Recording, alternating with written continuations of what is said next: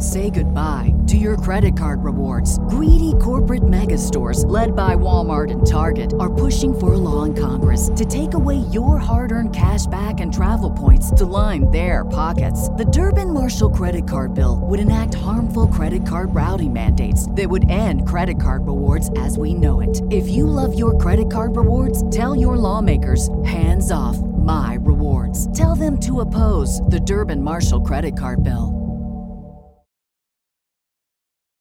Tonight, I can report to the American people and to the world that the United States has conducted an operation that killed Osama bin Laden. Where we continue to follow the capture and killing of Osama bin Laden now. Those are just some of the scenes overnight as thousands of Americans gathered in celebration of Osama bin Laden's death. Former Navy SEAL Rob O'Neill says he has thought about the mission every day since that May Day in 2011. From multiple conversations you had with Rob O'Neill over the past year and a half, how'd you get access? And you described that his head kind of exploded when you hit him. I actually hit him 3 times because I shot him twice when he was standing and once on the ground. That is the fucking American badass. We are not going for fame and we are not going for bravado. We are going for the single mom who dropped her kids off at elementary school on a Tuesday morning, and then 45 minutes later she jumped to her death out of a skyscraper. If you need help, hang up and then dial your operator. I'm Rob O'Neill, and this is the Operator Podcast.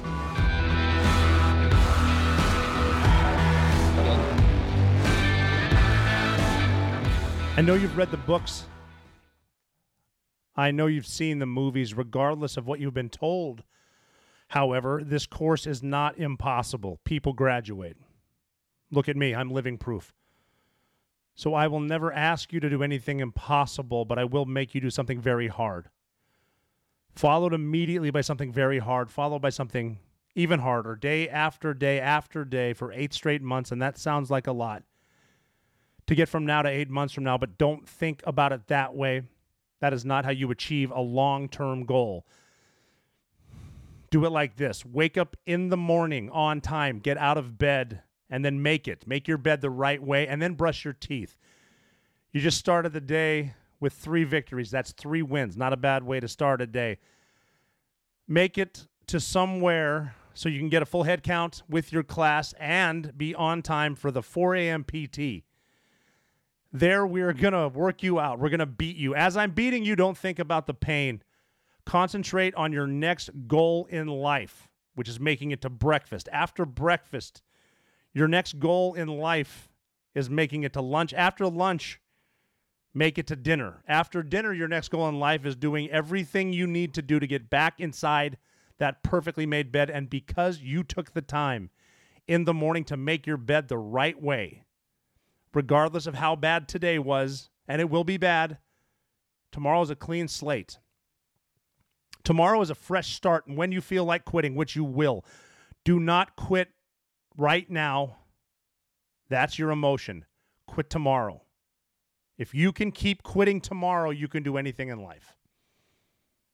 And that is advice that I got from an instructor at Basic Underwater Demolition SEAL Training, or as we say it, BUDS. BUDS is essentially the hardest school in the military. Pretty much the hardest military school in the world. It's very, very difficult to get through because at the end result, we will be working together. If we go to war, we will be going together. And that instructor was nice because he went through BUDS, as did every other Navy SEAL. You're not a SEAL when you finish BUDS, but every SEAL has been through BUDS. And this instructor, when you get there, they're encouraging you to quit. And it's a very, very high attrition rate. It's something like 85% of the people who apply do not make it through. So this instructor reminded us that in the unlikely event that you make it through this course, we might be working together. And what that means is when he goes through a door in combat, whichever way he goes, I need to go the other way to cover his back. If he goes left, I need to go right, and that means he does not need to worry about what's behind him because somebody that he trusts is covering his back. And that's it. He has his field of fire, and I've got the rest. But every instructor has been through that. BUDS is a very hard course. Like I said, you're waking up early. I used to wake up very, very early to put on sunscreen because I'm a very pale person, and I need sunscreen. So I have enough to worry about. I don't want a sunburn to be one of them. But the days are really, really hard. It's a very difficult course. We've heard a lot about it lately. The hardest part that's famous of this course is called Hell Week. That's when you wake up on Sunday and you're going to start training the middle of Sunday and not sleep until Friday. You're awake the entire time, moving forward, carrying boats on your head, doing all kinds of stuff. I covered it in a few podcasts. A lot of other people who have been through this course have covered it. But that same instructor told me before Hell Week, and again, it's in your head. He said right before Hell Week started, you are about to go to war for the first time, and the enemy is all your doubts, all your fears, and everyone you know back home that told you you weren't good enough to do this. Keep your head down. Keep moving forward. And that's good advice. You might as well keep moving forward, because what else are we going to do? But we might end up working together. And when it comes to a situation, we need to know each other and we need to trust each other. We need to know each one of us is willing to do anything to get the other one out, to cover each other's backs so that we can all do a superior performance. I want to talk about one of these missions I was on to give you an example of how well we knew each other. It was in a gunfight that we were in eastern Afghanistan, and we were taking down a house. Now, I need to describe to you what the houses look like in Afghanistan. This house in particular, most houses over there, most compounds, they're surrounded by a wall that's taller than a lot of the place, and inside are other houses that are connected. Some are not connected. Sometimes there's rooms that are next to each other but not connected. Sometimes there's long hallways. The best way I can describe a house in Afghanistan, by the way, if you get a chance to go to Afghanistan, pass. Anyway, it looks like a crossword puzzle.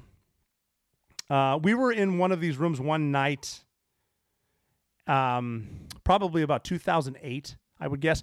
And we're clearing this house. We did get in a fight, ran into some guys on the way in, ran into some bad guys and some good guys. Because like I've said before, most people in a combat zone are just trying to get on with their lives. They're not really there to fight, but there are bad guys in some situations. So we'd been in a few fights, and that means there are bad guys in the house. So, you know, it gets a little more intense. And you have a tendency to want to move a lot quicker when shots are being fired both directions, but if you want to be fast, slow down. So we're trying to slow it down, and this particular place, like I said, is surrounded by walls. It looks like a crossword puzzle. I found myself at the end. The last room is at the end of a long hallway. This entire place is open air. So there are walls, but there are no, there's not a ceiling. You know, so you can stand on different stuff. It looks actually kind of like a shoot house that you would see on the range or something like that. I'm the number one man leading a small train down a long hallway.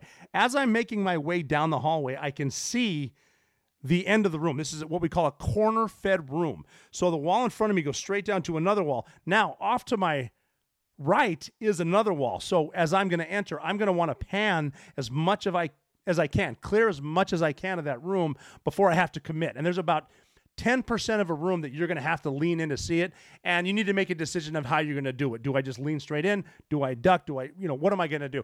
So I'm getting ready to lean in there, and all of a sudden I heard 3 suppressed shots. Now, a terrorist fell out of the wall that I was about to enter. I can still see him right now with my mind's eye. Bald dude, no shirt, white pants, and now he's hit 3 times. As he fell out of the wall, he dropped an AK-47 that was bigger than him. What he had done is he was anticipating that would be the last room to be taken down, so he dug a hole in the wall, and he's aiming an AK-47 at the wall. So that's about 3 feet away, and he's going to light up the first guy that comes in the room, probably the first 2 guys that come into a room, which has happened before. An AK-47 now is shooting 7.62. It's a big round, and I don't care how much body armor you're wearing. If you're that close at that range, he's going to take you out. So he fell out of the room, and I look up, and as cool as ever, one of our snipers was up on the rooftop, and he's looking down, and just to be a cool guy, which he is, he looked at me and he goes,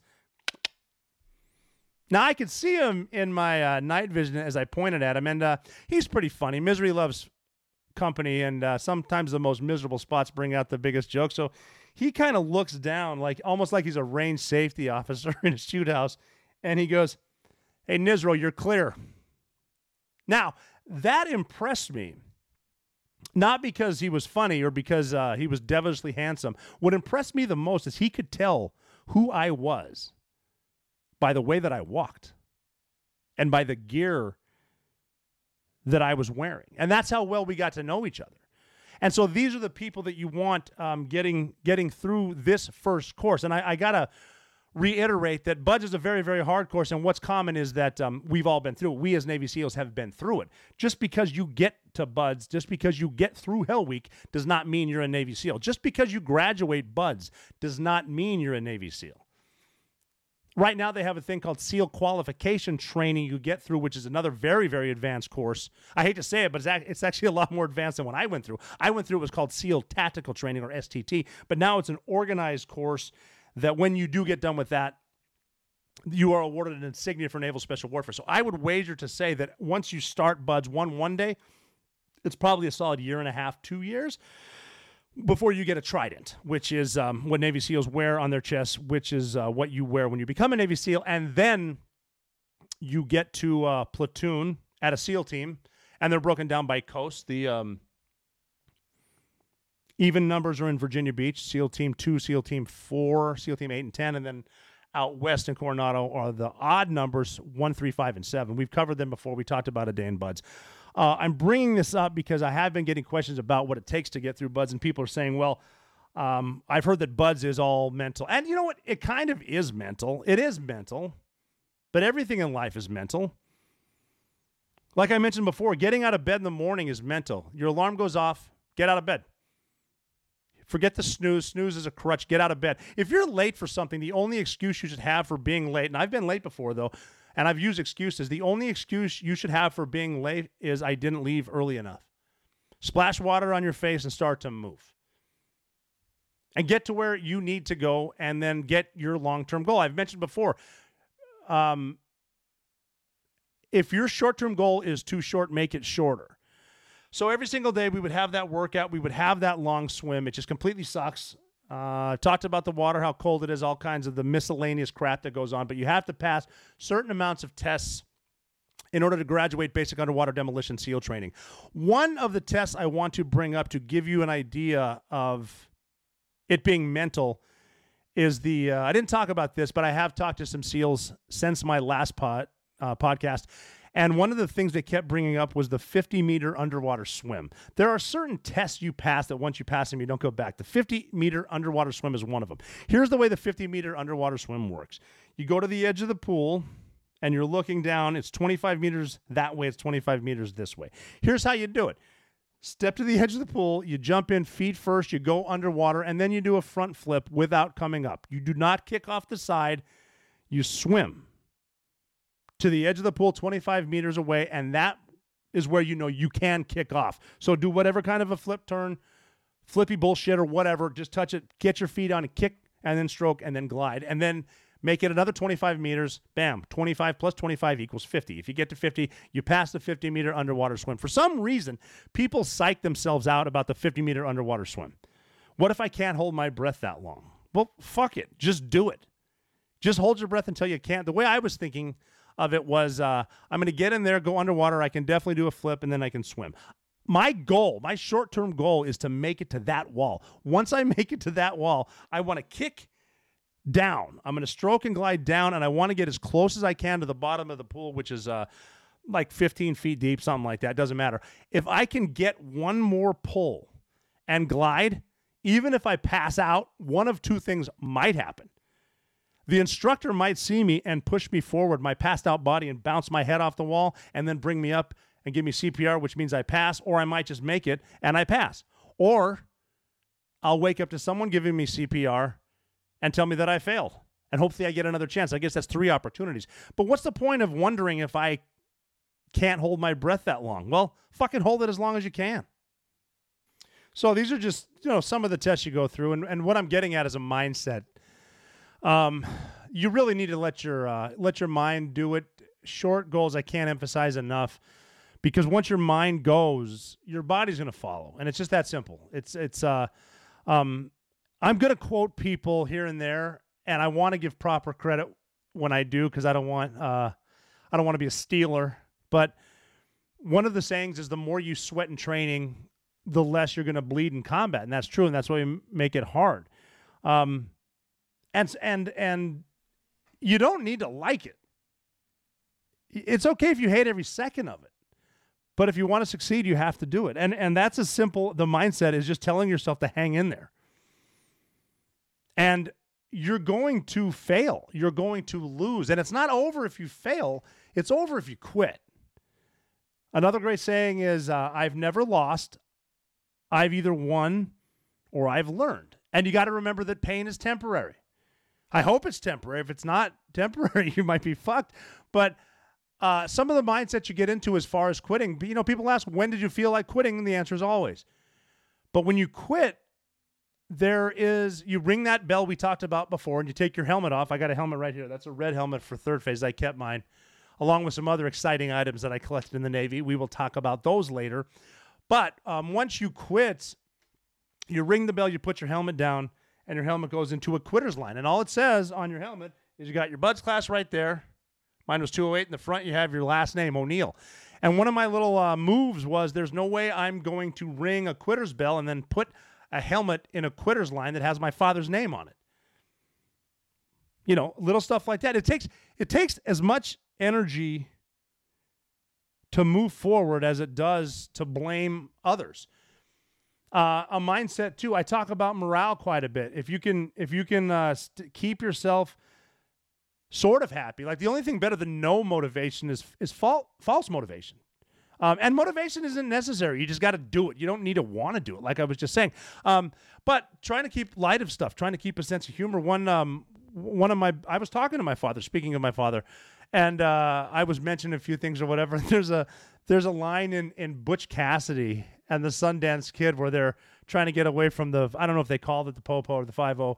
They're trying to get away from the law enforcement guys or whatever, and Butch Cassidy and the Sundance Kid, I guess, got to jump off this cliff into a river, and one of them looked down and said, well, hell, I can't swim. And the guy looks at him and goes, swim, hell, the fall's going to kill you.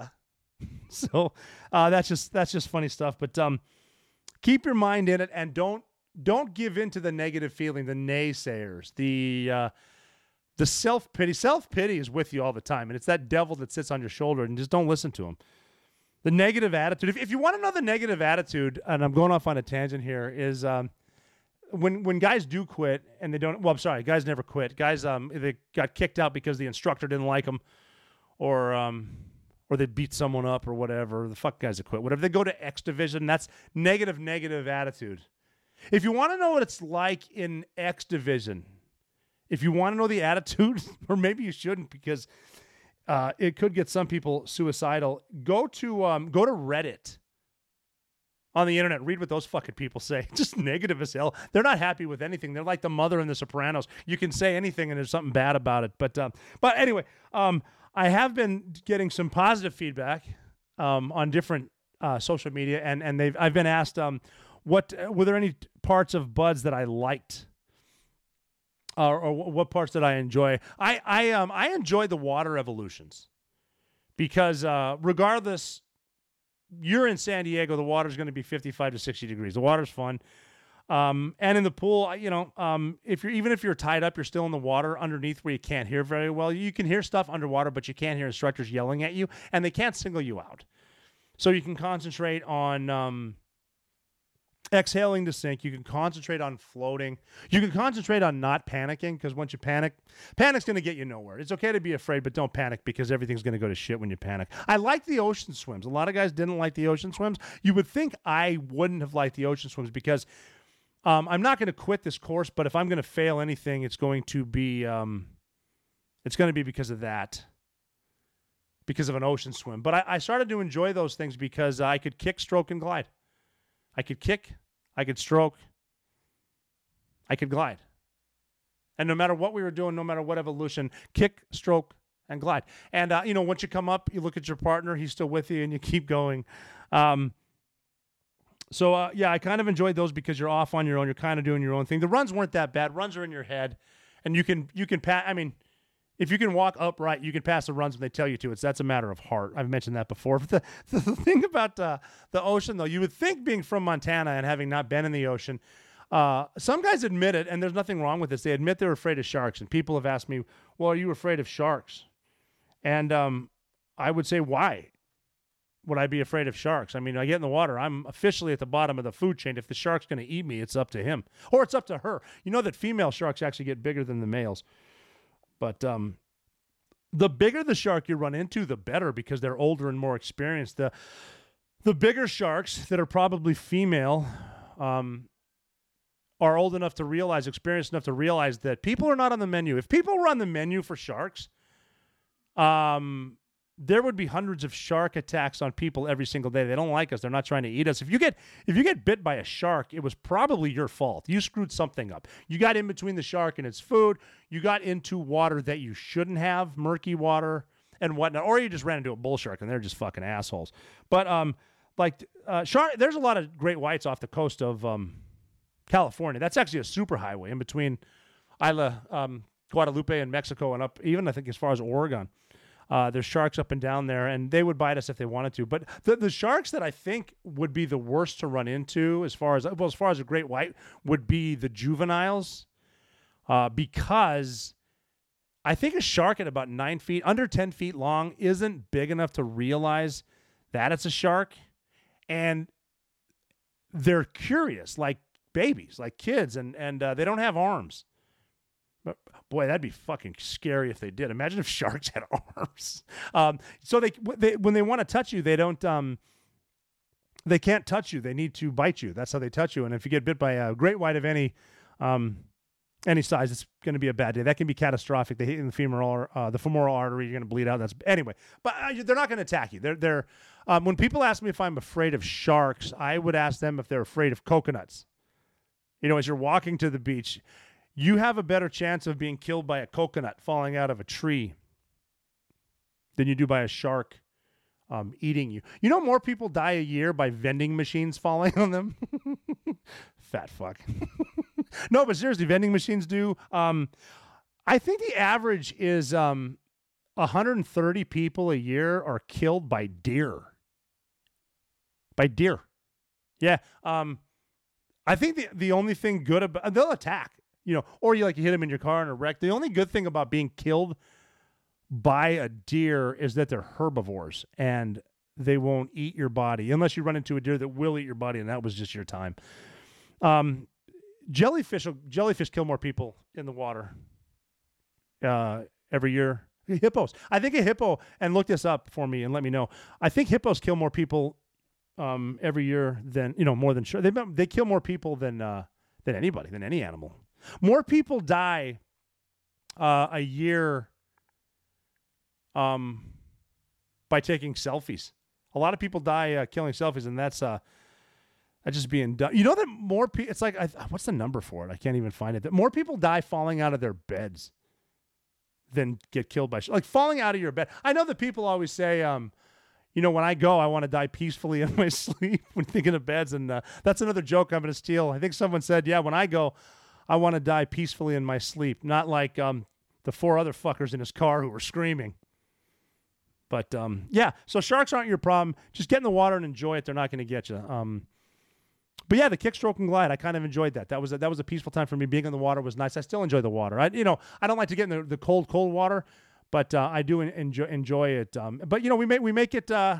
We can make it suck. We make everything suck. Speaking of being in the water, the Navy, the military, the Army, we make everything suck. I'll get into some skydiving stories later. We can make skydiving stuff. Skydiving is basically the most fun that you can have, and we make it suck. Scuba diving is awesome, but we make it suck. When you scuba dive with us, I'm going off on a tangent. It's bad enough to be the driver of a swim pair. You do everything in pairs when you're a Navy SEAL. One of the things that you do is when you're diving, you want to lock your little elbows into your side, and you're looking at what we call an attack board. And on the attack board, there's a compass, a depth gauge, and a watch. And all you do is you're counting your kicks and you're watching the time. You should know how much time it takes you to get a certain distance. So this many kicks is 100 meters. This much time is 100 meters. It should be this. And then you add up the 100 meters for this one leg. And when you're doing a combat dive, it's like 1,000 meters here, and then you turn. That's why you have a little compass. And then you go 800 here, and then you do that, and you're turning, and you're trying to get your your kick down, your pace down to get to a certain spot. And that's the driver. Now, the guy that's his guide, his swim buddy, he swims above him, and that actually sucks because you have to put your hand on his head, and then you're just kind of pushing forward. You're looking forward, your hands out, your hands on his head, because you're having him avoid swimming into obstacles, and you got to move him out of the way. But the thing that's fucked up here, you think about the humanity of everything, is the guy up here that's making sure he doesn't smack his head off the damn boat. He's not hydrodynamic. He looks like an action figure, like with the kung fu shit going on. And but the driver's hydrodynamic, and he's just finning, so he's going fast. This guy's up here like a motherfucker. He's trying to swim, do whatever. It just sucks the whole time. That sucks anyway. Like, we've done that in Key West, and Key West is awesome. And that diving just sucks because you do the dive in the day, and then you do the dive at night. I'm getting back to my point of making it suck. We used to dive SEAL Team 2 best diving in the world. We had that sign in sub-ops, diving operation. SEAL Team 2 best diving in the world, which means we're SEAL Team 2 and we're going to make it fucking suck. So we used to dive. We did one dive trip up in Newport, Rhode Island in February. And I don't know if you know much about geography, but it sucks in Newport, Rhode Island in February, and we're doing diving. And one of the shittiest parts of a dive is when you're not wearing dry suits per se. Even though dry suits might be better, a wetsuit is just better for that environment. You're going to be finning so much and whatnot. It's a fucking wetsuit.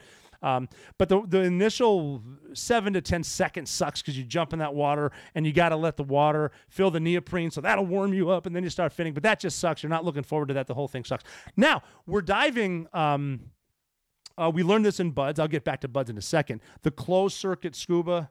The inhale, the air, exhale, goes through the soft line scrubber, comes back in. So you're sitting there swimming, whatever, and you're cold, you're pissed. The oxygen does something to you where you're going to get angry at people, and you're mad at your swim buddy because he fucked up and he couldn't keep up, so you swam into a goddamn pier or a ship, whatever.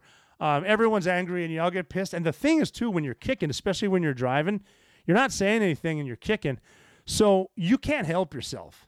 You're just singing. And if you get, God forbid, you get a song stuck in your head on a 4-hour dive, like one of them, oh my God, God forbid if Rick Astley was playing Never Gonna Give You Up, and before I dive, you're going to hate it. I had a trick because my newer guys, when I was a diving supervisor, you're the guy that has to give them the check. Like before you do a jump, there's a jump master. You check all the shit, make sure you don't die.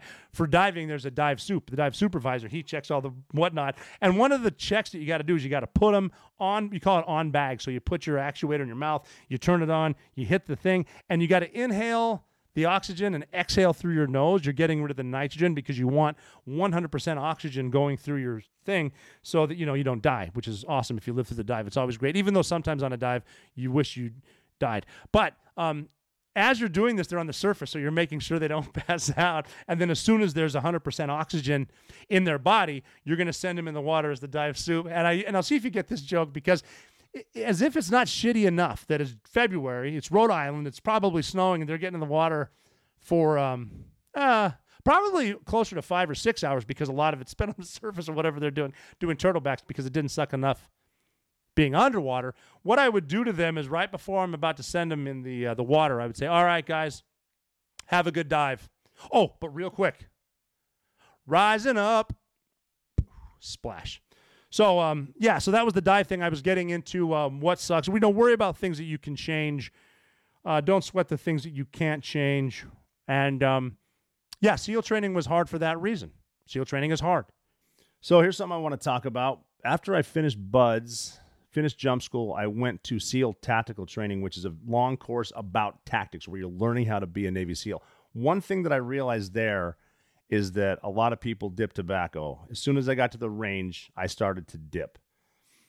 You're at the range, you dip. When you finish a skydive, you dip. When you go to a brief or a debrief, you dip. If you're giving the brief, chances are you dip. So I dipped tobacco. I was to the point of the ritual where even in Iraq and Afghanistan, I would wake up early so that I could eat breakfast quickly so I could have a dip. Pure ritual. The issue is, for almost 20 years, I was dipping tobacco. I love the ritual. I don't like the tobacco. So if you're dipping right now, I recommend trying Black Buffalo. It is a tobacco-free dip, and it's available in a few different flavors.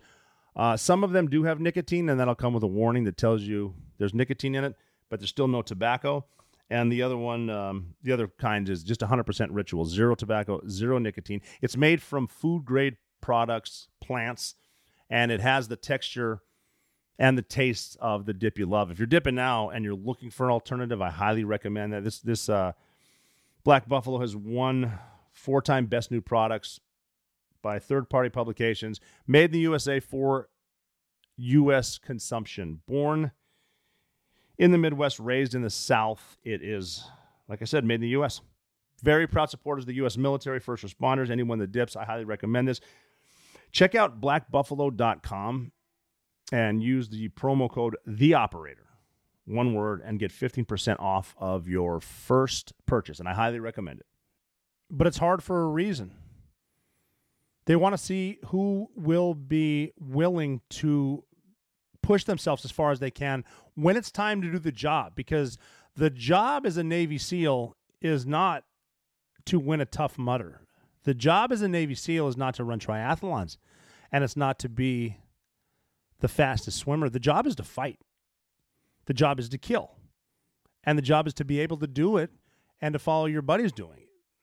The mental part of the game that can push your body through it physically. You got to try to find the good spot in everything, because even if you have to lie to yourself and say it's fun. A good example is right before we started Hell Week. I keep going back to Hell Week because for some reason that gets brought up quite a bit. We were doing a pool evolution that was designed to see who will panic, called the Beehive. And the Beehive is supposed to simulate a shipwreck. That's all nonsense. They take all the students. It's pre-Hell Week, so there's 150, 160, whatever guys. They put us all in the middle of a pool as tight as we can, so you're basically nut to butt, shoulder to shoulder. And they want to see if you can swim, if you can live. So you can't tread water because you're so close to each other. And because there are still people in there who are prone to panic, they start to panic. And they want to breathe because for some weird reason, I've seen it in training and in combat, people have this crazy thing called a will to live. And they get a little bit greedy. So some guys will start to push other guys by the shoulder so they can get their heads above and breathe, but that is pushing their friend down. If that friend who's being pushed under the water is prone to panic, he will start to panic, start flipping out, start grabbing legs, pulling people down. It's a big shit show. I think it's pretty much unsafe, but they do it. It's called the Beehive. I found it was easier just to relax. I don't know if it's because, I talk fast, but I think slow, or I think fast and I talk fast. I'm not sure what it is. Maybe I'm lazy. Who knows? I found it easiest just to exhale and sink like they taught us in drown proofing, go to the edge of that beehive, come up and just chill out at the end. And, why waste your energy panicking if you don't need to? But on one of those smart moves of mine as I was coming up, I kicked someone else and I broke my pinky toe in my foot. And then I started thinking to myself, well, shit, it's Friday afternoon. I just broke my pinky and I'm starting Hell Week on Sunday. And I'm in a conundrum now because, if you just quit Hell Week, all right, you gave it a shot and you quit Hell Week. But if you quit Hell Week because you said, oh, my pinky hurt, you're going to become known as that guy for the rest of your life. You're like the little pinky guy. So I can't quit now, but I tried to get optimistic. Once we got out of the pool, we got to do the Bud Shuffle over to get some chow and then over to the barracks. When I put my boot on and tied it, I realized that's pretty much as close as a splint as you can get for a little baby pinky toe. Anyway, I don't think they're going to splint up a pinky toe. They're just going to tape them. So if I tape them and wear that boot on, I guess I got to wear a boot for an entire week, and hopefully my pinky will heal. Maybe the salt water, Mother Ocean, has something to do with it. So that's optimism. I'm going to be optimistic about my broken toe instead of feeling sorry for myself. Then another concern I had, I mentioned sunscreen before. Now that I'm going through Hell Week, we're awake the whole time. I'm not carrying sunscreen with me. What if the instructors don't have sunscreen and I get to burn? Well, the good news is you're going to be under a boat the entire time. That's going to suck. I'm going to lose a lot of my hair from the chafing because that damn heavy boat is on all 7 of our heads per boat crew. But the good news is I'm under a boat, which means I'm in the shade. So try to stay positive. Hell Week completely sucks, but it's getting you through. It's getting you through that mindset. Because, like I said, our job is to go to war, and I need the person who's behind me. When I'm not covering my back, I need to be certain that the guy behind me is covering my back. I need to be sure of the sniper who's up on the wall, the guy that was prepared enough to have his weapon sighted in the right spot, anticipating our movements to know we were there. Because anything you do in life can get you killed, including nothing. So you might as well be prepared for the stuff that you can help. And you need to be able to make that decision. You need to be able to respond to something. I always tell people, don't react, do respond. You don't need to be lightning quick. It does help in some situations to be able to do it, but you need to make that decision. I want the person who's mentally strong enough in combat to make that call. And that's what this training evolution does. That's what this training course is. That's what a lot of these selection courses are like, to make sure we're getting the right people in the right places to do the horrible job that, people don't want to know what we did. Even in training, you can get hurt. One of the scariest things that can happen to you in training is to get a low-speed malfunction on a skydive. There's several different malfunctions when you, when I was jumping, it was a ripcord for a military rig.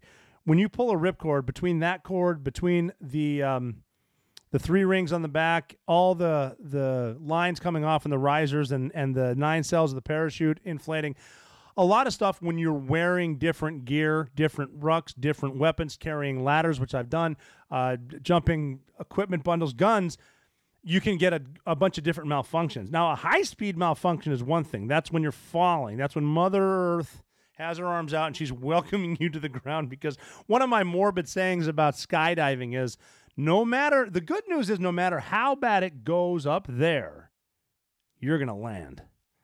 And you have the rest of your life to figure out a solution. But a high-speed malfunction is one thing, because it's kind of just your tactics take over. You look at your thing, you realize whatever type of malfunction doesn't work. If you need to push your lines away, pull the cutaway pillow, pull the ripcord or your reserve, and by that point it should pow. And the parachute rigger who doesn't get enough credit saved your life. You owe him a case of beer for packing your reserve. That's a high-speed malfunction. One of the scariest ones is a low-speed malfunction. That's where you're not going as fast as you could. It could be some sort of a line twist over your back. A couple of your cells didn't inflate or whatever. Different stuff. But you're going slow enough to think maybe I could live through this crash. I don't want to cut it away, because you realize you have 2 parachutes. When you cut one, I'll let you do the math. You got 1 left, and that's it. And that one doesn't work, you're going to land. Anyway, one of the guys who can make the decision and do it in the right place when it's the hard decision to make, but you don't have to love it, you just have to do it. It was on a high-altitude, high-opening jump in Arizona. So it's a training jump. Or if I was in the 90s, I would say I was on this op in Arizona. Anyway, training jump in Arizona, and we're perfecting our high-altitude, high-opening. Our hey-ho jumps, because we are pretty sure when we find a Tier 1 target in Pakistan, that's how we're going to insert. So we're going to get really, really good at that. So we're practicing our hey-hos. I happen to be the lead jumper at the time. I was the first guy out of the airplane, the aircraft, whatever it was, and then it is my job to gather up all the jumpers behind me, and then I'm going to get them in a train. I'm going to find the drop zone visually. I'm going to do a quick glide ratio with my limited instruments, which is altitude, distance, speed, heading, can we make it type stuff. And other guys are behind me, and they're going to get in a stack, and we're trying to narrow the stack down. And ideally, I'll say 10 feet back and 10 feet up. Probably not that close, but, we do go to schools like that, and we learn from the best in the world how to fly our canopies. So we're trying to do that. This is a day hey-ho. I'm in the front, and then there's a dude in the back. And the dude in the back happens to be one of our bundle guys. So he's jumping a bundle, and I mentioned vending machines killing people every year. To give you an idea of what a bundle is the size and weight of a vending machine, except it's connected to your chest by a 10-foot tether, and you're going to fly that thing in. And the reason you have that is because there's going to be some extra gear sometimes that all the guys can't carry. The extra radios, the extra bombs, the extra batteries, the extra shit. It's going to go in a bundle, and one of the tandem masters, bundle masters, is going to jump that. Now, in order to be a tandem bundle master, you also need to be a jump master, and you also need to be a pretty experienced guy. I was a tandem bundle master, and I'll get into those stories a little later. They're pretty funny. They're pretty scary. Anyway, as we're doing this, I'm the lead jumper in front, and the tandem guy's in the back with another jump master who's the rear, and their job is to take up like a head count. Because we learned, we were a development group. We're developing tactics, and we always want to make sure, no matter what we're doing, that's one of the points of Breakout of Hell Week, is to train leaders how difficult it is to keep a head count. And in chaos, you want to know where your guys are. You don't want to leave a guy behind. You got to know where they are. So we're coming up with tactics of how we're going to do it. One of the tactics, I'm going off on a tangent here, was, well, when we open, just have the guys check in order. 1's up. 2's up. 3 is up. 4 is up. 5's up. Like that. And go back to like jumper number 37 is up. And then the troop chief or the team leader, whomever, the jump master who's in charge will know that they're all up. And that sounded like a good idea. Everybody check in order, because we're not yelling at each other. We all have radios on, because jumping is only one. It's like a way to get there. We're still going to fight, so we are wearing our radios. We're not just screaming in the air, hey, 1's up. Anyway, we have the radios on, and it sounded great. I wasn't on this jump, but I heard it. It was a training jump. It might have been one of the selection classes, and it was something like this. If I screw it up, forgive me. But it makes sense because the way it sounded, I guess jumper number 4 had a high-speed malfunction, and there's not a lot you can do for anyone when they have a malfunction at high speed. It sounded, I guess, on the ground like 1's up, 2's up, 3's up. Oh my God, it's not. I got a fucking high speed malfunction. I've got a fucking. 5's up, 6 is up. So anyway, we learned that wasn't a good way to do it, because the guy was fine. He lived. I wouldn't tell the story if he didn't, but he lived through that. But anyway, I'm going back to my hey-ho, where I was the lead jumper. Day jump so you can see each other, and we got a guy in the back. One of the jump masters is the tandem master, and he spots one of our PJs, one of our pararescue guys, Air Force, stud. And they go through a selection course too. Everyone goes through selection courses. Delta's got one, Rangers got one, Green Berets, PJs. I think theirs is online, but it's tough. Anyway, so one of the PJs has a malfunction. I'm getting to the point of where you need to make a hard decision now. He's got a malfunction that's called a line over. So his the lines that connect him to his parachute, obviously they go to the bottom of the parachute, they connect you. That's what's suspending you.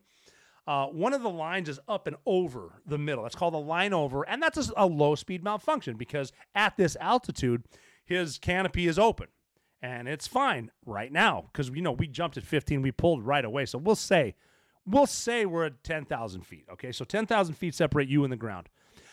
I'm doing my thing. What we're doing now is the guy in the back, he's just counting the jumpers. He's counting what he sees, and that's how we get the head count. And he can tell if someone, whatever. The tandem master sees that the PJ has a line over. So we're doing whatever, and I will give them, as the lead jumper, updates on where we're at, what I'm passing, how we're doing, blah, blah, blah, this bullshit. And I hear the tandem master say to the PJ, because he counted up, and he goes, hey, jumper 10, you have got a line over. You need to cut it away. Now, what that means is he's got a good canopy right now, and that means, and you can look down, you can see your boots, and then you see the ground 10,000 feet below you. Okay, I got to cut this away. Ugh. So he comes back and says, no, my canopy's good.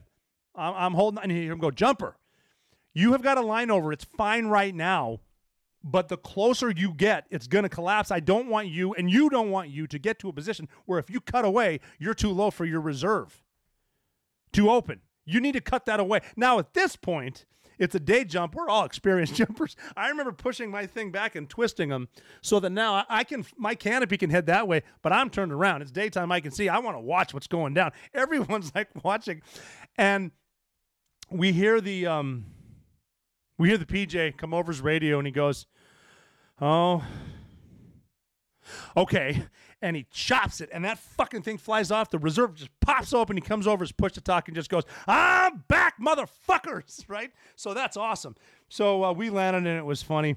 That's a guy that I got to make the decision. He made the decision, and that's a life-and-death call, even though the rigger did a really good job packing his reserve, and it worked. But in order to keep everything fun, every single day, not every jump, even though you should go over them, every single day we do have a jump master brief, just to talk about everything. And what I learned as a teacher, as an instructor, as a guy giving the brief as a jump master, I will look around the class, and as I'm going through the many, many different malfunctions and the many, many procedures and what you need to do, I'll randomly call on people, not that they don't know what they're talking about, just I want to make sure they're listening and that they know what they're talking about. And, you'll say to people, okay, now what are your cutaway procedures? Look, grab, pull, throw away. Canopy check, whatever. And I called on somebody, not the PJ, but one of my other guys, to go, all right, what are your cutaway procedures? He stood up and he goes, look, grab, Oh, okay. I'm back, motherfuckers. So have fun with it. Nobody outranks safety. Be safe. So that is a hard course. And the end result of these hard courses is to get someone that you can put on the battlefield who is willing to fight the enemy. And you know they have the mental toughness. And you know you have the person that no matter how bad it sucks, they're going to keep fighting. That's where the never quit comes into it. We can't forget, especially we're coming up on the anniversary of 9/11, the 21st anniversary of getting attacked by a group of terrorists, but also by an ideology that wanted to kill all of us. And they hit us. And part of that story I've brought up before, the first people that faced them toe-to-toe were the passengers on Flight 93 that decided after voting, which is American as shit, decided after voting they're going to fight him, and they did it, and they fought him. And that's after something like that happens, we're going to need to send people who will go find these terrorists and can inject fear into them. We lost that for a while. It used to be about the triathlons, about the endurance races. The quarterdeck at SEAL Team 2 is the first office that you see. The quarterdeck is like the main part of a ship when visitors come, or when phone calls are made, the quarterdeck answers it and directs their calls and whatnot. And we used to post on the quarterdeck when we'd work out at SEAL Team 2. On Monday was a circle PT, core stuff, push-ups, pull-ups, and then like a base tour, a run, 3 or 4 mile run. And they would post the scores. This is before 9/11. They would post the scores, top 10 guys. And then Tuesdays, regardless of the weather, it was a 2 mile ocean swim. And they would post the top 10. And it stays there all week. And then Wednesdays is the O courses, where you run 3 O courses, you do a loop, 3 O courses back. They would post the top 10. God forbid, if you were a new guy and you weren't in the top 10, they would hammer you there. You'd get bad evals, because before the War on Terror, they were basing a good Navy SEAL by the way they worked out. And that's okay. Whatever, fine. But Navy SEAL should not be judged on how they work out, how well they work out. It's important. It's discipline. But BUD/S is there as a selection to see who was willing to fight the enemy face-to-face. And I'm not talking about a top 10 score. I'm talking about who was willing to go meet the enemy, fight them face-to-face. And once the bullets started flying both directions, I mean, there are people out there that were really good at the O course, but they didn't want to go to war. And there were guys that didn't go to war. There's guys that skipped the wars. But BUD/S is... we're making warriors, and that's the point here. You can't get lost in all this political correct nonsense. This anniversary coming up, you need to realize there are still people out there right now who want to kill you. And they want to kill me, they want to kill us, and they don't care which bathrooms we want to use and what our preferred pronouns are. They want to kill us. And that's it. So that's what BUD/S is supposed to be, too. It's not a friendly course. It's not a gentleman's course. I want the best of the best. I don't give a shit if you can run a triathlon. If I take you to combat, can you carry me out? If I get shot wearing my body armor, carrying my gun, all the shit can you carry me out, even if I'm dead, to bring me home? If I'm wounded, can you carry me? That's all I give a shit about. I don't care how you got there. But that's one of the measures of the medal at BUD/S. I'm going to read an article that came out recently because, unfortunately, a student died in SEAL training this year. And an article was written maybe a week ago, written by the New York Times, so there's an agenda. And I've been asked about it because, obviously, they want to blame everything that they can, if it seems like in the face of America. But it is a sad story. I've been asked about it, so I want to address it. I'm going to read a little bit of it. It's about a guy by the name of Kyle Mullen. He's from New Jersey. I never met him, but I guess he's a complete stud athlete.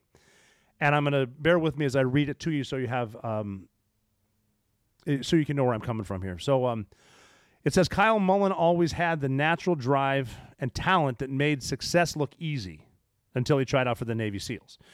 The 24-year-old arrived on the California coast in January for the SEALs punishing selection course in the best shape of his life. Even better than when he was a state champion defensive end in high school or the captain of the football team at Yale. Like I said, this is impressive. But by the middle of the course's third week, a continual gut punch of physical and mental hardship, sleep deprivation, hypothermia, that the SEALs call Hell Week, the 6'4" athlete from New Jersey, was dead-eyed with exhaustion, riddled with infection, and coughing up blood from lungs that were so full of fluid that others who were there said that he sounded like he was gargling. The course began with 210 men. By the middle of Hell Week, 189 had quit or been brought down by injury, but Seaman Mullen kept on slogging for days, spitting blood all the while. The instructors and medics conducting the course, perhaps out of admiration for his grit, did not stop him, and he made it. When he struggled out of the cold ocean at the end of Hell Week, SEAL leaders shook his hand, gave him a pizza, told him to get some rest. Then he went back to his barracks and lay down on the floor. A few hours later, his heart stopped beating, and he died.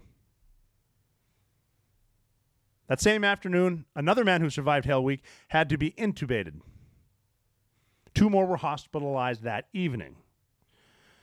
The SEAL teams have faced criticism for decades, both from outsiders and their own Navy leadership, that their selection course, known as Basic Underwater Demolition SEAL Training, or BUDS, is too difficult, too brutal, and too often causes concussions, broken bones, dangerous infections, and near drowning. Since 1953, at least 11 men have died. For just as long, the SEAL teams who perform some of the military's most difficult missions, including the lightning-fast hostage rescues and the killing of high-level terrorists like Osama bin Laden, have insisted that having a bare-knuckle rite of passage is vital for producing the kind of unflinching fighters the teams need. Without BUDS, they argue, there could be no SEALs. Privately, they talk of training casualties as a cost of doing business. And then sort of they go into some other things. David Goggins, a complete stud Navy SEAL, he just says this is the world we live in. He's not the first and he won't be the last to die in this line of work. That's kind of in a nutshell. The article goes on to say BUDS is hardly the only dangerous selection course in the military. Many Army Special Forces soldiers and Air Force pilots have died during training, but few, if any, courses have so high a rate of failure. After Seaman Mullen died, the SEAL teams appeared to try to deflect blame from the course and frame the incident as a freak occurrence. Though Seaman Mullen had coughed up blood for days and had needed oxygen, the Navy announced that he and the man who was intubated were not actively training when they reported symptoms, and that neither had experienced an accident or unusual incident during Hell Week. The official cause of death was bacterial pneumonia, but Seaman Mullen's family says the true cause was the course itself, in which instructors routinely drove candidates to dangerous states of exhaustion and injury, and medical staff grew so accustomed to seeing the suffering that they failed to hospitalize him or even monitor him once Hell Week was over. So that is the nutshell of the article right there. And it is, you can see kind of where it's leaning. It's leaning into, it's the course's fault, right? So the article goes on, and this has to do with his family, with his mother. I'm going to continue reading the article. They killed him, his mother, Regina Mullen, who is a registered nurse, said in an interview. They say it's training, but it's torture. And then they didn't even give them the proper medical care. These guys are treated worse than they're allowed to treat prisoners of war. In a nutshell, that's what they're saying. Now, here's an issue. I don't know what it is like to lose a child. I don't know what it's like to lose a child in the military, in training, or in combat. I do know, and I'm in contact with a lot of Gold Star families, and my heart goes out to them. I can't imagine the anguish. Regina Mullen had this complete stud athlete. He died in training.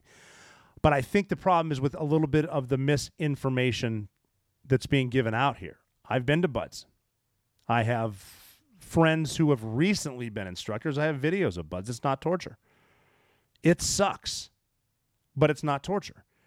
They're making it sound like they're starving them and they're dying of dehydration, being treated like prisoners of war. A normal day at BUDS is done after dinner. You have 3 hot meals a day, and there's vending machines in between evolutions. You can eat a lot. When I used to be done at dinner, I would leave the base because you're not being followed around like boot camp, and there's not military police watching your every move. There was a McDonald's on base where we were. I would go eat burgers. I would go to Carl's Jr., something like that. eat extra burgers, as much sleep as I want. You get weekends off. Did you know that? Buds has weekends off to recover. It's not torture. Hell Week sucks, and you're awake from Sunday to Friday. It does suck. You're not going to McDonald's, but you're eating 4 meals a day. There's at least 2 times a day for rest and hydration where you're eating and drinking and feeding, and there is a constant presence of medical personnel. Parents are being forced by people with an agenda to talk about something they really don't know in order to make them look bad. Medical personnel are checking you out. I have videos of guys standing in line at medical, warm, with their medical records in their hands, getting wait to get checked out. They get their feet checked out, they get their eyeballs looked in, they're made sure they're okay, and then they get sent out. And it sucks some more. Yes, you're not being tortured. You're being fed a lot. You're spending a lot of time running to chow, a lot of time in the chow hall eating, and a lot of time running back from chow. You're just moving forward. That's the entire point. It sucks. It is far from torture. I want to take a second to talk about something that's very important to everybody, and that's a good night's sleep. You don't need to be a combat veteran to toss and turn at night. You can be concerned about something that didn't go well today or worried about something that might not go well tomorrow. And one good way to get a good night's sleep is through GhostBed, who's been a loyal sponsor to the Drinking Bros podcast for over 5 years now. They're very, very comfortable. They last forever, and they're made in the USA. Every mattress has a 20-year warranty, sometimes a 25-year warranty, and you can actually try them out for 101 straight nights. And if you don't like them, you can return them. No harm, no foul. The best part about GhostBed is the cooling technology. So if you're sleeping in a hot place, it can cool you down. It offers bundles for everything you need, so you don't even really need to think about it. Just choose from their 4 mattresses and then pick your bundle. So whether you just need a mattress and a frame or you want it all, like they have cooling pillows and sheets, you can get the best bang for your buck.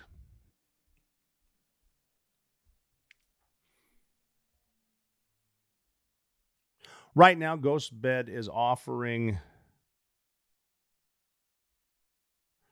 40% off GhostBed bundles, where you get a mattress and adjustable base.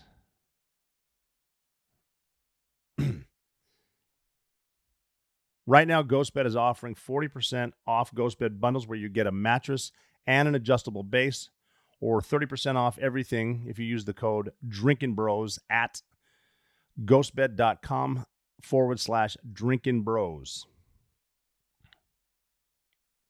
You can buy a mattress for like $35 a month, 0 down, 0 financing plan for up to 60 months. Go check it out at ghostbed.com/DrinkinBros. But here is the meat, and here's your agenda. They were able to jump on a family's grief for this part. I'm going to continue reading the article from the New York Times. Still, the prevalence of drugs at Buds has some men in the top reaches of the SEALs deeply unnerved. Not just because drugs may have contributed to the death of a sailor, but also because they see their spread and the lack of discipline and order it implies as a threat to the entire SEAL organization that could grow in unpredictable and ugly ways. Sailors who enter the program bolstered by steroids and hormones can push harder, recover faster, probably beat out the sailors who are trying to become SEALs while clean, said one senior SEAL leader with multiple combat deployments to Iraq and Afghanistan. Stop. You're going to need to notice how it said one senior SEAL leader with multiple. Okay. I hate hearing multiple. Fucking how many was it? Multiple is 2, multiple is 15. How many did you do, you senior leader? Anyway, sorry. I'm just giving you the anonymous source. It always seems to be an anonymous source when there's bad stuff going on. I will continue reading. The inevitable effect, he said, is that a course designed to select the very best will end up selecting only the very best cheaters and steadily fill the SEAL teams with warfighters who view rules as optional. I'm going to say that again. Who view rules as optional. Rules. There we go. That's who I want to fight with. The rules guy. I'll have a gun. Make sure you bring your fucking clipboard. Anyway, I'm going to continue. He's being quoted. What am I going to do with guys like that in a place like Afghanistan? Said the leader. A guy who can do 100 pull-ups but can't make an ethical decision. A fucking ethical decision. Okay. This is the guy who sits in the talk while he's the closest he'll ever get to a Purple Heart is burning his lips on a coffee as he's yelling at people that they can't shoot rockets into a cave because we can't prove there aren't women and children in there. An ethical decision. Okay, there is a time and a place. Trust me, we are the good guys. We're not going to be out there fucking people up. But I certainly don't want a pencil pusher like this who can't even say his own name, who's talking about when we go to war, like I mentioned earlier, you need to carry me out. You need to carry me back to my family. I give a fuck what you need to do to get me there. I give a fuck if you're following the rules. Can you do it? Period. Not that hard. Keep it simple. So, I'm going to continue reading a little bit more. The Navy has so far been officially silent about the discovery of drug use at Buds. Details of Seaman Mullen's death and subsequent drug sweep, many of them reported here for the first time, are based on interviews with Navy leaders, medical staff, enlisted SEALs, and recent Buds candidates. Keep that in mind. All of them spoke on the condition that they not be identified by name because they are not authorized to comment publicly. End quote. You know that there are random drug tests all the time. The Navy does this all the time. And they've gotten even to the point where they're doing hair follicle tests, and that's for not necessarily performance-enhancing drugs, but other stuff that you shouldn't be doing because, I don't need you all fucked up when you're out there either. I'm just saying sometimes you need to do what you need to do in order to get the job done, especially in a fucking war zone because we are there not to, we're not supposed to be there to be diplomats. We came over there to fuck you up, and that's it. I'm going to do whatever I need to do to beat you, and I'm going to do whatever I need to do to get my guys back. Now, some of the stuff. Now, see, the problem here is that Seaman Mullen died, and it's got to be the course's fault. I mean, they did a sweep. They found stuff in a shared car, not necessarily his car, but they did find paraphernalia and performance enhancing drugs and stuff like that. And that bad shit can happen if you use it. And I'm not condoning the use of it, but I am saying that those fucking people that roll around and instead of trying to get the best product out there, all they want to do is blame the course. And now they're saying that, well, they're torturing these kids. And then some of the people that they're interviewing that said they didn't make it through Hell Week. There are guys that quit in Hell Week. And then they're saying, oh, I should have made it, but I didn't make it because I'm running on stress fractures. I was chafing. They were torturing me. And they start giving bullshit about, it's a long week of underwater demolition and all these. No, it's not tactics and underwater demolition. Put the fucking boat on your head and walk. Go that way. Go straight for a few days. We're going to fight because I want to see who's not going to quit. Now we're getting to the point where this is turning into political correctness. Now because they're drawing on people's emotions, these guys there are people out there right now saying, well, people aren't enlisting in the Navy because you don't get a choice if you don't make it because they're going to send you to the fleet and then you're going to be a boatswain's mate. And you know what? Okay, then that's part of the Navy's problem. Maybe if you go be a boatswain's mate because you weren't good enough to be a SEAL, why don't you become a really good boatswain's mate? Why don't you take advantage of your chief, what he's doing, learn from him? Why don't you take advantage of online courses that the Navy provides? Stop fucking whining.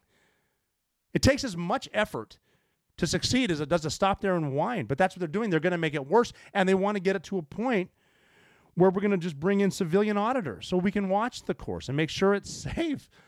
And all that's going to do is dumb it down. Basic underwater demolition SEAL training is one of the last bastions of equal opportunity. You have an equal opportunity to show up. From there, it's on you. You don't need to make the course easier. China's not going to care if it's easier. I've been in fights before. I'll get into this when I've got more time. On a mountain in Afghanistan near the border of Pakistan in a daytime shootout with people who looked like me. They had red hair. They had red beards. But they're shooting belt-fed machine guns at me and at us. And they're yelling, God is great, in Arabic. And if you see a white guy with a red beard shooting a belt-fed machine gun at you, yelling in Arabic, that's probably a Chechen. And I don't give a shit if you're in a gunfight or if you're dealing with a mechanic or a bookie or whatever. If you have a Chechen in front of you, It's serious business. And I've been in positions where this day is going to end one of two ways. I'm going to win or I'm going to die. And my fucking training doesn't need to be easier to get me out of that situation. It's just that simple. It's a never quit attitude. When we went up after Marcus Luttrell, and I've mentioned this before, but I think it's worth reiterating. You know, we were awake for days hiking in the hills, June 28th, 2005. It's hot up there. It's humid up there. It sucks up there. There's bad guys everywhere. We've lost people on that mountain. And you start to realize this is why training is so hard. Because if I was going to quit right now, where the fuck am I going to go? I'm just here. And laying down and dying is not an option. Quitting is not dying, because if you lay it down and die there, someone's going to find you, they will have bad intentions, and you're going to die in a really, really bad fucking way. And that's torture. But that's the end result. You got to master the basics. You got to keep it simple. The first part of becoming a Navy SEAL is basic underwater demolition SEAL training. And what we're trying to do there, we need to get people who are willing to kill, people who are going to go meet the enemy in their own houses, their own place where they feel safe, and fuck them up. That's what we're trying to get here. And there's arguments now that BUD/S is harder because they're losing more people. Fine. I don't care. But Hell Week is now the 3rd week, not the 5th week. If that's harder, whatever. We need that mindset of a warrior. Failing is not quitting, but quitting is always failing. You can't get that mindset of the course is too hard, so let's make it easier. That's nonsense. You're not going to be, in life, especially in combat, you're not going to be challenged when you're ready, when it's convenient. You're going to be challenged when it sucks, and you got to be willing to face that. And you need to bet the rest of your life on it. That's what BUD/S is doing, and we don't need these people walking around with those clipboards wondering if we did it in the ethical way, if we were nice about it. You see that a lot now, too. Were we nice enough about killing these people? That's fucking bullshit. I mean, that's even some of the point, too, that you'll see in some of these some of these debriefs, some of these after-action reports. You know that a lot of these officers only know what we tell them. Unless you were there at the time, you only know what you were told. And certainly if you're 7,000 miles away, you didn't see it. You don't know what happened. I've been in situations before, we'll dive into this too, that sometimes we tell the powers that be just what they want to hear. I've been in situations, I've said stuff about my guys to make sure they didn't get in trouble. Let's just make sure it looks okay. Sometimes justice is served, and you don't need to know how we did it, but we did it. And that's the end result of a course like this. I want people that are willing to do that. I want people that can get in the fight, stay in the fight, and work when it sucks. And I don't want to end on a negativity note. I get a little fired up, murder, shit like that. But speaking of the never quit attitude, and we talked about Rangers, Green Berets, Delta, SEALs, SEAL Team 6, different selection courses and that. And then, across the pond, the Special Boat Service, the SBS, the SAS. I've worked a lot with Special Forces in Europe.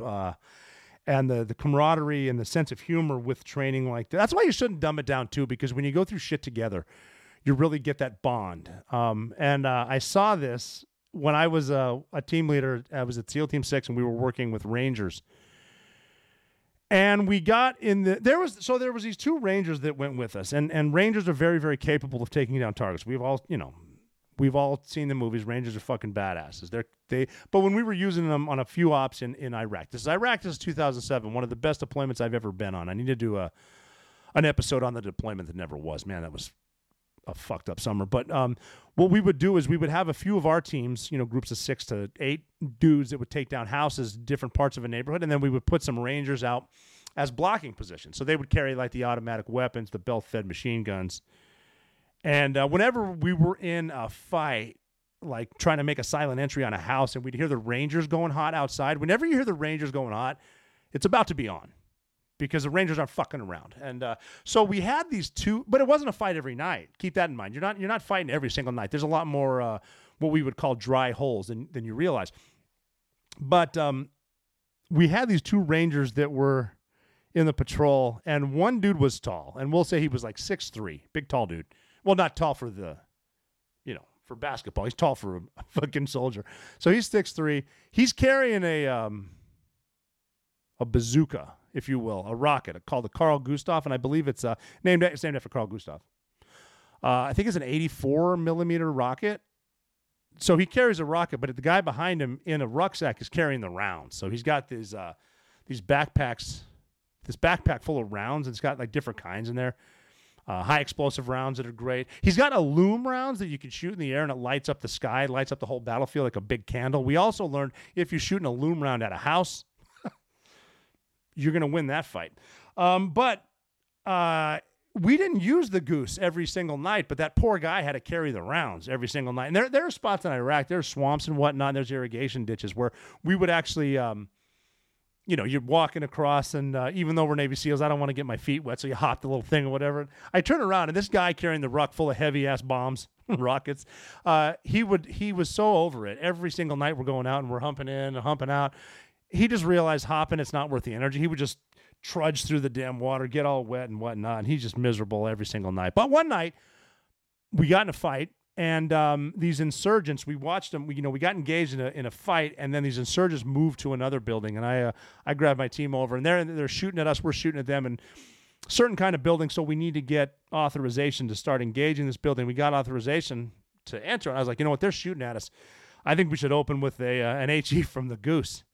So I call up the Carl Gustav guy, and I call up his buddy. They come up in a pair, and I'm like, I want you to launch a rocket in the front of that building right there. So they put it in, whatever, and then they blast. So it blows open the door, explodes inside. I'm like, you know what? They're still in there. Hit him again. So they take another round out of the heavy backpack. Boom, he blasted again.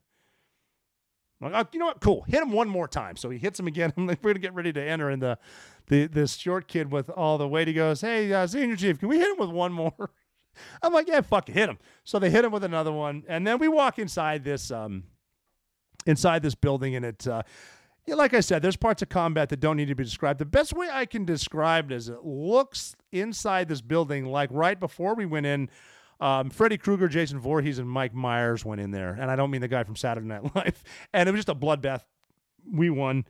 But we get back. The guy's happy that's carrying the rounds. He doesn't have to carry a lot of heavy shit. He's got a couple left just in case in the pipe. Anyway, so we get back, and now the 6'3" guy, the tall ranger, I think he's a specialist, and he's going to get promoted eventually. So I figured, because we're going to debrief, because since now we have officers around us, you have to debrief everything. You better have a pre-brief before you go out and a brief to go out, and then have a debrief about the debrief, and then talk about your debrief, so we can all talk, and that fucker can jot it down or whatever. So I say to the ranger, why don't you debrief this for professional development? Because you're going to need to know how to brief stuff, because you're a ranger and you have officers who want to hear from you. So he gets up there, and then remember the name of the bazooka. So he's going to debrief whatever building we're in. He said, well, here's this building, and the first 4 guys to make entry were all Carl Gustav. I'm like, he gets it. Next chapter. So, I mean, the point of that was, obviously, it's better to have it not need it than need it not have it. We had that kid that carried those friggin' Gustav rounds forever, and he finally got to use them. We did win the fight, and because he was able to carry those without bitch. Well, there's a difference between whining and bitching. He would bitch once in a while, but he wouldn't whine about it. But we needed him, and getting the proper authorization, because like I said, we're ethical, and we shot that building up and kind of lowered the threat threshold, if you will. But the point of that whole thing was we can't dumb down the courses that get the warriors that we will eventually need there. It's like, I think at some point in the 90s in the NBA, right after I think Larry Bird retired, Larry Bird was a pretty kick-ass basketball player, they actually shortened the three-point line in the NBA to make it closer. And they asked Larry Bird, what'd you think about him making the three-pointer a closer shot? And he goes, shit, why don't you give him 3 points for every shot? You don't need to dumb it down. Keep it difficult, keep it hard, because when you need hard people, they're going to show up. So that's my thoughts on that. And remember, you're never out of the fight.